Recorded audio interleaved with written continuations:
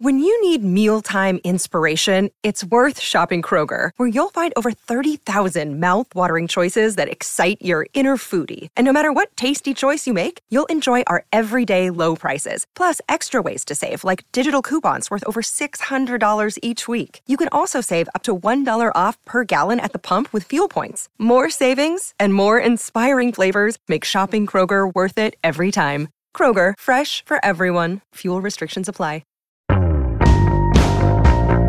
Hey, I'm Brian Hyatt, and this is Rolling Stone Music Now. There's a new documentary called Cheryl debuting this week on Showtime. It tells the story of a truly underrated and underappreciated artist, Sheryl Crow. It's really great to see her getting some of the attention she deserves. I've been lucky enough to talk to Cheryl many times over the years, and today I'm going to bring you a sort of greatest hits from a couple of my recent conversations with her. She talks about her whole career going back to her earliest days. She talks about how she recorded an album before Tuesday Night Music Club that was scrapped. She talks about her reaction to some of the unfair criticism that came in the wake of Tuesday Night Music Club. She talks about the sexual harassment she says she faced from Michael Jackson's late ex-manager Don DeLeo. She talks about the art of songwriting and a whole lot more. Here's some of my conversations with Sheryl Crow. We talked about the abandoned first record, of course. You knew halfway through that this thing was too slick. What we were making was going to be just lost in the record bins of posterity. Just what does it matter anyway? What side of the road? Like Uber produced, Yeah. you know, and mixed so that every single thing was shiny and glossy, you know, and you can tell from every record I've made that shiny and glossy is not my first love. So one of the things that's interesting in the story of your career is there was like a year between shelving that record Yes. and Tuesday Night Music Club. So what was that year like? It was painful. I mean, I waited tables. I heard from several people in town I was going to be dropped. I kept making demos. I went on the road with a band called Toy Matinee. I was their keyboard player. It was hard. It was hard. But I didn't, you know, as long as I had a deal, I didn't think I was doomed. I just didn't know how to get the ball rolling again until I got invited to, down to Bill Bottrell's studio and met him. And then after him hearing me, he really just said, you know, let's investigate this without ever saying, I want to produce you. Let's just do some stuff and see what we come out with. How ambitious were you as a young person? Like, you know, there's the Madonna thing, like famous Dick Clark, like I want to conquer the world. You know, did you want to conquer the world, or how would you define your ambition? No, I didn't want that. I wanted to be great. I wanted to make music that really mattered. And that in and of itself can also be a curse, because you set yourself up for monumental failure, because you're never going to feel like what you've done is good enough. You know, if you're always basically constituting your self-worth on whether you feel like something made a dent, there's no objectivity there. And so for me as a kid, I just equated everything with, if I do everything great, then people will love me. And if I make everybody happy, then their smiles will reflect that they love me. I mean, you know, it's that kind of thing. Like a little kid doing like a song and dance, you know. So just a pure psychological sickness you inflicted upon yourself. Yeah, it was like a total mythology that I adopted and lived by. Who was the key artist you discovered as sort of a teenager? Yeah, Fleetwood Mac, and also the Beatles. You know, they were already done by the time I was of the age that I could really follow a band or whatever. They'd quit making records, and my sister played a lot of that stuff. She played James Taylor, Joni Mitchell, Tapestry, and I started learning all that stuff on the piano. But it was really the Beatles and Fleetwood Mac that I started getting really interested in. Like, I want to be in a band. I want to be a part of something, you know, something that moves as a unit. Which raises an interesting question. Like, what is the path? Is there a path where you would have ended up in a band, or was it become pretty clear that you were meant to be a solo artist? Well, every band I was in, I was always the side musician, and I never wanted to be the front person. I just wanted to be in a band. And so I was in a cover band in college, and we played I went to University of Missouri, and there was a place called Bullwinkles, and we played there almost every weekend, and we played covers, and I was the keyboard player. And then I think my junior year, the girl that was the front singer, who was fabulous, quit, and they're like, well, you have to do it. And I'd never fronted a band. I went on to be, through the years, keyboard players in other people's bands. So it wasn't really until I went out to LA and took my commercial reel that I started getting called to do some session work. And then I wound up being a backup singer on the Jackson tour and Don Henley's tour, singing on people's records, and just started trying to get my own thing going. Tell me about that, if you remember that first gig fronting the cover band. Like, what did that feel like? I totally remember. Yeah. I was so nervous. I mean, it just, I felt like a total idiot. Yeah. You look at the great front guys throughout history, they make it look so easy. They make it look natural, obviously Mick Jagger, Robert Plant, clearly Stevie. People like that look like they belong up there, and they're moving like they belong. Like it's just all part of the whole package. But the first time you step out and you do it on your own, you feel like you look like a complete and total dork, And I'm sure I did. It just takes a while to figure out who you are on stage, and I had a lot of time before my first record really broke to figure out who that person was. We started out on the Tuesday Night Music Club record playing for a handful of people, and then it would grow and grow by word of mouth.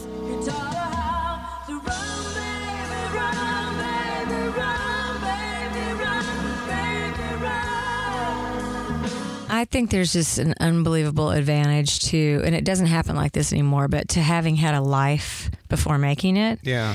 I think so many kids now they turn on the Disney Channel, and all those kids on there, when you're 10 or 12, you watch those kids and you think, I can do that. And they all sing like Mariah Carey. They can do all the crazy vocal machinations, and they're groomed for that. And I just feel like my having had a life before becoming a really public figure was such to my advantage. I would not have been able to handle the pressure of having to be living my life completely in front of cameras, which is what kids do now. It's just, I couldn't do it. There's no way. What did you learn from, you had obviously done the Michael tour, Henley. Those were the two main tours. I'm trying to think if I did anybody. Yeah, that was it. Did that play into your craft at all at that point? Had you Absolutely. Yeah. Getting to go from, first of all, my first time out touring, I had to get a passport. I had never even left the country. So, right. And we go straight from rehearsals to Tokyo. And, but the big learning curve for me was watching him, in his expertise of what he was doing, but also just looking at how a band is worked, how you lead a band, how you, like with a music director, rehearsing a band, and then going to the Don Henley tour, which was very family oriented. Like, he traveled on the guy bus, we were on the girl bus, we all ate meals together, we did the Stairmaster together, we spent all of our time together, and he treated all of us like we were his band. There was no separation. With Michael, it was a completely different thing. We only saw him at gigs. So there were things that I kind of picked up from both before I ever went on my own tour, and that was really, really helpful.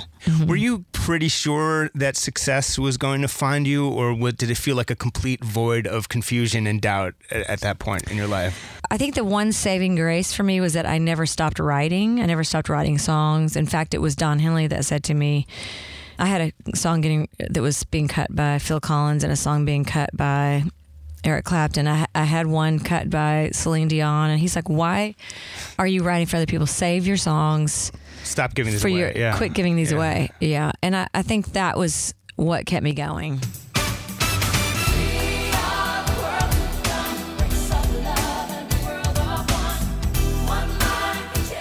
Another day is here, and you're ready for it. What to wear? Check. Breakfast, lunch, and dinner? Check. Planning for what's next and how to save for it? That's where Bank of America can help. For your financial to-dos, Bank of America has experts ready to help get you closer to your goals. Get started at one of our local financial centers or 24/7 in our mobile banking app. Find a location near you at bankofamerica.com/talktous. What would you like the power to do? Mobile banking requires downloading the app and is only available for select devices. Message and data rates may apply. Bank of America NA, member FDIC. What's up, everyone? It's Reality Steve, your number one source for all things Bachelor Nation and reality TV. Every day, I'm giving you the behind-the-scenes juice and your info on all your Bachelor Nation stories, and also interviewing some of your favorite reality stars. My name has been synonymous with spoilers, but I'm so much more than that. Give me a listen. The Reality Steve Podcast. part of the Believe Network. Just search BLEAV on YouTube or wherever you listen. Kind of made 3 debut records in a way, at least the way I was thinking about it, because you had an album that you made and discarded, and fortunately for you, the record industry was still cool enough at the time. You had a cool enough label that they actually let you do that instead of ruining your career. Yes. You made Tuesday Night Music Club, and then you made Sheryl Crow. I like to do everything wrong twice. No, I'm kidding. No, I can't say that about Tuesday Night Music Club record. No. It was a fantastic record, and I'm grateful for that moment in time. I mean, I came out with a few bruises, but I think it's part of my story. How do you look back on that now, the back and forth? Some of it, I have to say, looking back, seems pretty sexist. People were blaming you for all sorts of horrific things that really seem completely out of your control. And I think the questions asked about the degree of your creative input probably wouldn't have been asked if you were not a woman. No, and it's interesting because there was so much written about how these guys wrote my record for me. And I think the one thing was, once I got out from under it and could go in and make my own record, I feel blessed that the record did well. Otherwise, I would have just sunk into total, where is she now? But to be able to go in and make a record and be able to say, this is who I am, and for all the naysayers, you'll either like me as this artist on this record, or you won't. Yeah. And the unfortunate thing about it was I did accrue a big following of people that would never believe in me after that first record. They bought into the whole she wasn't even in the room, and there was a lot of really ugly stuff written about me, and just a lot of stuff going around, But I will say one thing, and that is, when I look back on it and I look at the credits and all that sort of stuff, everybody was credited and all the publishing splits were even. So everybody made a lot of money. And we're talking 90s money now. Yes, 90s money. I'm talking about 8 million copies of a record. Yeah. And so I feel like grace goes a long way. And my challenge and exercise and having grace about it is my exercise in letting go. And that would have been a great lesson for the people involved in that record as well. But not everybody goes that route. I was thinking about Leaving Las Vegas. It's such a sophisticated vocal because you're fully in character. Technically, you could sing a million times better than you do on that recording, but you're hitting that character so perfectly.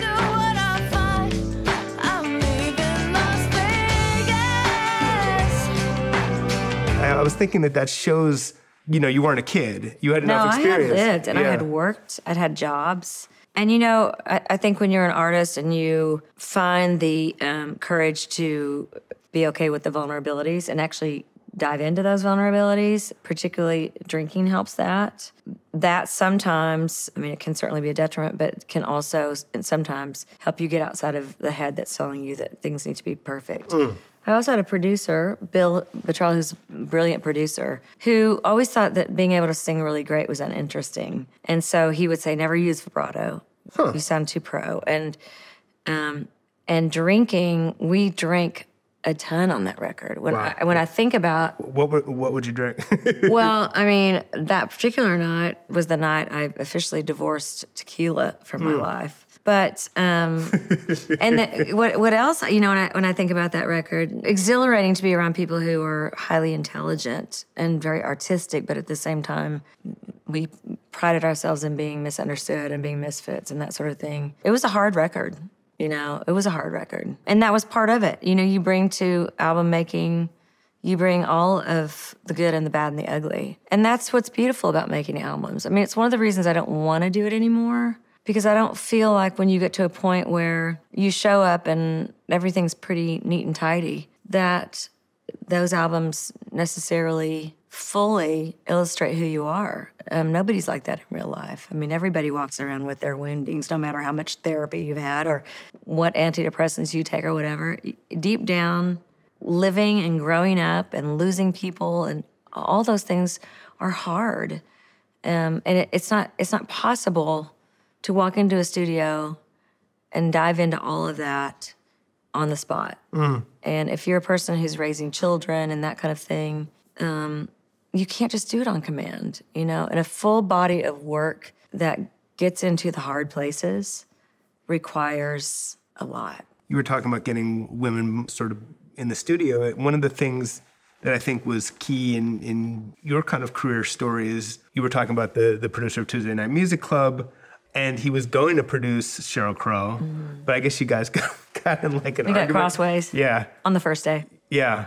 How did it go so south so fast on that record? I actually don't know. I mean, honestly, I don't think it was that it went south. I think it's that we decided that we would get out of LA to make the record because we'd sold 8 million copies and there was quite a lot of pressure. There was also some bad juju. We got down to New Orleans, and while the pamphlet for the studio was amazing, very artistic with naked women on it and all this incredible vintage gear, nothing worked. So that was a very big source of frustration. And what's really interesting about it, the woman that met us there, who was under the board like a mechanic, soldering from underneath the board, she rolls out literally on a dolly and snapped at Bill and said, "Would you please not put your drink on the board?"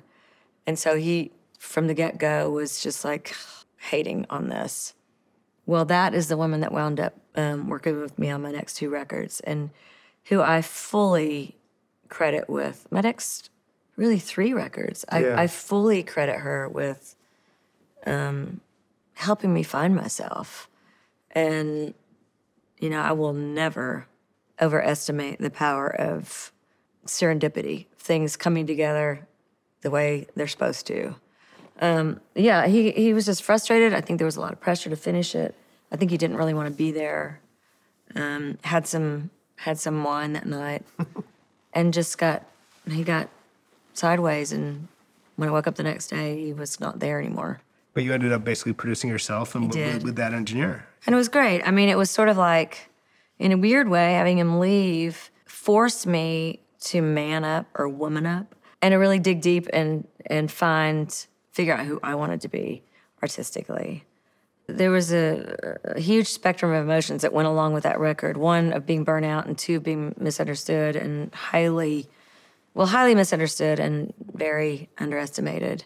But also euphoric. The euphoria of feeling like, well, nobody believes I can do anything anyway. So I'm going to do what I want to do. And if it sucks, I'll get a producer and I'll start over. And because there was that sort of kids in a candy store or manic scientist in a laboratory with nobody looking in, I could kind of just figure it out as I went, And my manager was brilliant about it. We've been together, since before that, which is 30 years. And he said, you've always demoed your music well before Tuesday Night Music Club. Just do it yourself, and we'll put it out. When the chorus of If It Makes You Happy came to you, you must have realized you really had something. If it makes you happy,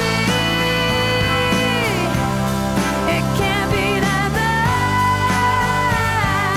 bad. Yeah, and I'll tell you the story of that. Jeff Trott, who's been my co-writer really since that time, co-writer on most of my songs, particularly the ones that have made money. I feel like we're sort of like Goffin and King, or like Lennon and McCartney. Like, we bring to each other a yin and a yang, and sometimes I'm the yang and he's the yin, and sometimes I'm the yin and he's the yang, And but he brought that chorus in over frustration with what was going on in his own home life. And when I heard it, I was like, oh my gosh, this for me is saying what I feel like is clearly obvious. It just was a song that had meaning for both of us in different ways, on different levels. And because the air conditioning didn't work where we were working, all of our neighbors enjoyed that song for many nights, many late nights while we were recording it. I think even at that time, I know later you experienced something you might more directly call depression, but it's reading interviews with you at that time, it sounds like you were experiencing something that was something like depression. Yeah, and you know what? I think part of my chemical and genetic makeup is extreme highs and extreme lows. Part of my challenge in life has been to learn how to manage that. Yeah. And you don't come by it without looking at it. And there's a lot of ways to not look at it. And I'd gotten really good at that. When I came home from the Michael Jackson tour, 18 months, I went through a really bad depression. And my mom finally came out showed up and made me get out of bed. You don't want that. You just don't want your mom to show up when your whole life has been about making sure everybody thinks that you're perfect and great. We're all made differently, and if we're really honest with ourselves and we really allow ourselves to experience all the facets of life and all the emotions that go along with it, it's hard sometimes. And meditation has been really helpful for me. I've done therapy. I still find that I need to get somebody now. It may be great, but I do find that it is necessary to just find an objective person who has some sort of sense of because we all suffer the same emotions. I mean, there's loss, there's grief, there's sadness. No matter what the story is behind it, whatever the backstory is, we all have wounding, and we have to figure out our way through it and out the other side to function as a productive human being, and also to find joy and to not feel guilty about feeling joy. Yeah. As an artist, part of you doesn't want to be joyful because you think you'll never write a great song again. And you want to be tortured. Wow. And, I just finally had to grapple with the fact that wasn't my story. That was my mythology, but it wasn't my story. I mean, was some of the Michael Jackson tour post-depression? I mean, I can imagine a few things. First of all, you went from literally being on stadium stages to back to waitressing, which is like a real kick in the head. You also had some encounters with the realities of the record business, including as you sang about some kind of inappropriate something from straight up sexual harassment. I mean, there was I think there was a lot of pressure on me when I came off that tour to take the exposure of that and run with it. And so my sense of failure of having to go back to waiting tables, I just felt like I had messed everything up. And part of it was because I didn't want to make the kind of music that was expected. You know, it was all Madonna at the time and Paula Abdul and Lisa Lisa and the Cult Jam and Jody Watley. And I mean, you can kind of understand from that picture what music was. And I had no relationship to that kind of music. Even though I'd been singing R&B pop every night in front of 75,000 people a night and was in all the tabloids and was in all the magazines, I came home, I went to every record label and played my music and had everybody say, we don't know what to do with that. That's like blue-eyed soul country. Nobody's playing that on radio. And I went home to total silence, and I went back to waitressing. And I felt like I had missed the bus, and it was my fault. So there was a lot of that. And then there was also the fact that for the better part of a year, I'd had this Svengali sexually harassing me, promising me that he could get my song into the top 10. But he would take half my publishing. I mean, there was a whole, it is the most horrific experience you'll have. And unfortunately, it just happens all the time, and it still happens.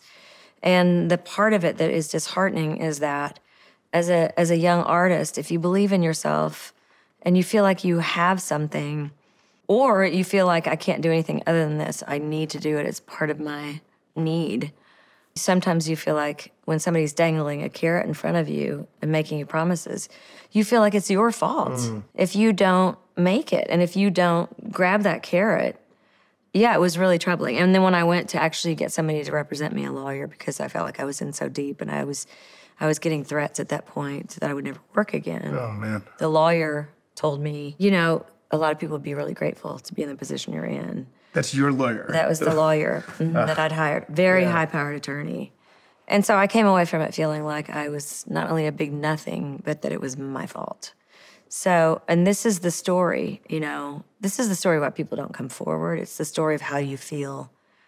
And looking back on that, it forever changed my relationship to how I felt about the music business, which made me sad. Yeah. That I came into it thinking, with the good Puritan work ethic I was raised with, that if you really work hard and you're a good person, that you'll make it. Yeah. Well, I found out that's not really how people make it a lot of times. Yeah. And I found out how the business worked. Back then, I learned all about payola. I learned about the sexual favors. I learned about all of it. And I came away from it going, do I even want to be a part of that? But what else will I do? It's the only thing I've done since I've been a 5-year-old. So it was interesting and transformative. I met myself in therapy, I had to really face the guilt that I couldn't make everybody happy with me and I couldn't please everybody, and that has been my challenge throughout my own personal evolution.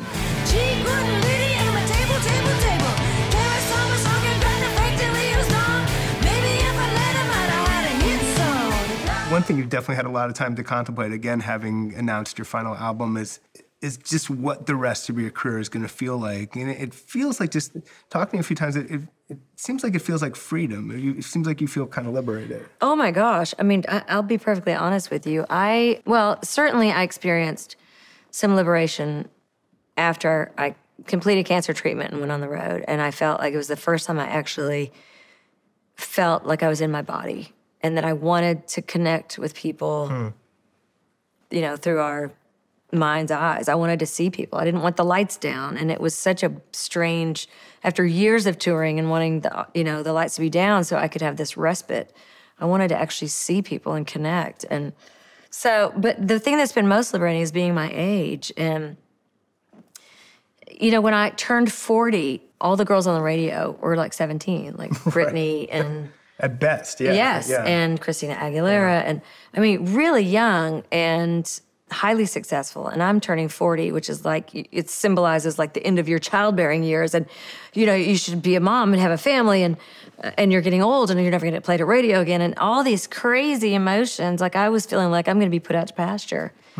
As I've gotten older, I mean, I did have success after that. I mean, Suck Up the Sun came out, but nonetheless, getting older has been liberating for me on a number of levels. I've had to actually make big decisions about how much I'm going to accept myself. Am I going to allow myself to age in the public view? Or am I going to get my face worked on? Am I going to be okay with not competing with the young pop stars? And what I found was that the liberation of being able to speak my truth and knowing that I'm never going to compete with getting a radio, that radio for me doesn't exist anymore. Right. That my songs don't even cater to the 6-second attention span. That there's liberation in that, and that your songs will find their way. It's all playlists and streaming and all that sort of thing and algorithms, but they're still necessary. And people like Jason Isbell and Brandy, and I mean, we write songs and we don't do it because we think it's going to make us money. We do it because it's a necessary avenue out, that there are people that still want to hear songs and they want to feel something. And it's necessary. There will always be room for singer-songwriters, whether they get played at radio or don't. What is the story behind Mississippi showing up on your album before Dylan ever recorded it? How did it get to you? Well, I've had some crazy mystical experiences in my career, and one of them was I was working at my studio here in the meatpacking district when it was a meatpacking district. Right. We were making the Globe Sessions. It had just been advertised in USA Today that my record was getting ready to come out. It was called River Wide, and I just had this awful feeling, like a depressing feeling, that the record just didn't feel like it was it wasn't finished. It didn't feel like it was complete. And it was my birthday, and I got a call from Bob Dylan. And I mean, random. Yeah. And who you knew how well? Or I knew him pretty well through the years. I'd opened up for him quite a lot. And I had called him at one point because I was... Which, by the way, it doesn't always mean that the opener... I've talked to openers who never meet him. We but were yes. just talking about that earlier. The only reason I actually got to meet him when I opened up for him at Roseland was that the power went off. Right. And the next night, I guess he'd been watching me from the side of the stage. He called me into his dressing room and sat down and said, I admired you for keeping playing, and while people were yelling, take your top off. But yeah, he called and said, I have a couple of songs I want to send your way. And it was just like manna from heaven. We wound up recording Mississippi, and it totally changed the scope of that record. I wound up writing 2 more songs that went on the record. And so, he came to my rescue without ever even knowing why. There's only one thing that I did wrong. I stayed in Mississippi there too long. That's Isn't that pretty crazy? Incredible. What was the other song? Do you know? Well, we recorded Mississippi, and then let me think, what else did we do? that he sent you. He sent you some other. Yeah. No, he sent me 2 songs, and I decided we'd do Mississippi. And you don't get to keep the songs. Oh, okay. So I you can't don't remember what the other it was ones, some other. Maybe it's no one's ever heard it. Thanks a lot, Cheryl. I You know. killed the Bob Dylan song. I tell a good story. He probably recorded it. Yeah, he probably did. I wanted to ask you about growing up with the Stones, because they're one of your biggest influences, if not possibly your single biggest influence at some points. And yet some of the lyrics are very much from a dude perspective, and they've faced accusations of, of pushing it a little far in that direction over the years. So how did you see yourself in relationship to kind of like mixed lyrics and in relationship to that whole band that allowed you to be a super fan? They were not allowed in my house.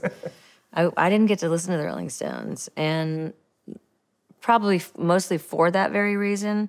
I also think my parents thought it was racket. They would talk about how, Bob Dylan, worst singer ever. We never listened to Dylan, and we never listened to the Rolling Stones. And I was aware, especially when I got into college.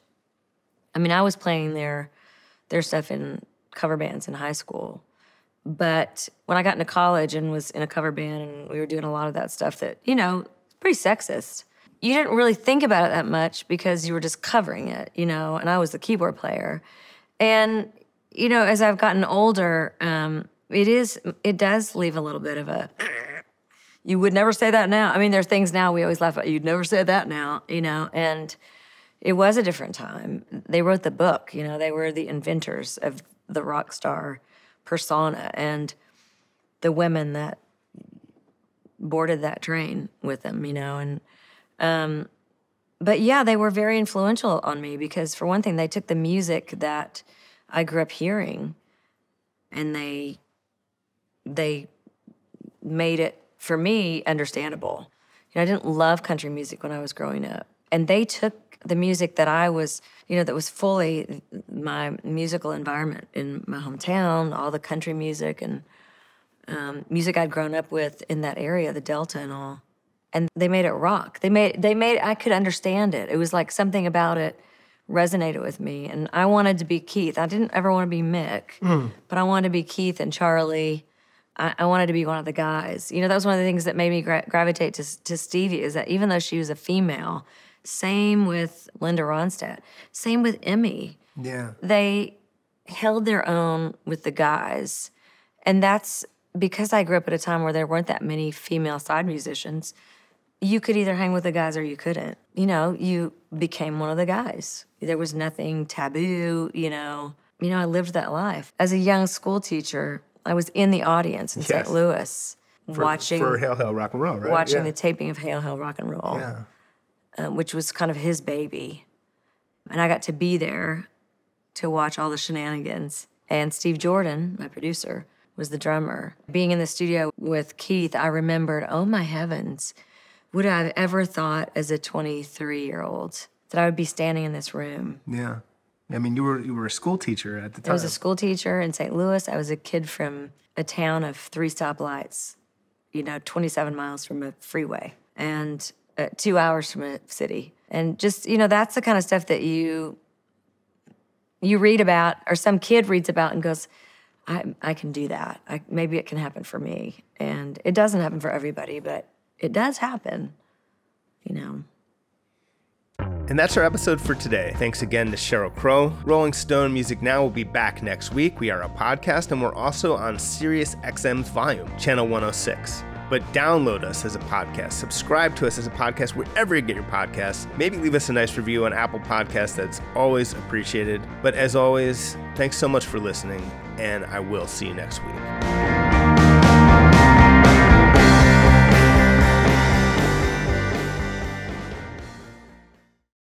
Welcome to Talkville, the ultimate Smallville rewatch podcast. Guest star Sarah Carter as Alicia Baker. Although I didn't really work with her a lot. But Tom did, and they had some real big smoochy scenes. Yeah. Can we talk about that? Could there be any more sex? What was a 3-page makeout scene that just kept going? Good Lord, we get it. They have chemistry. Jump in now or catch up on any of the past seasons of Talkville on YouTube or wherever you listen.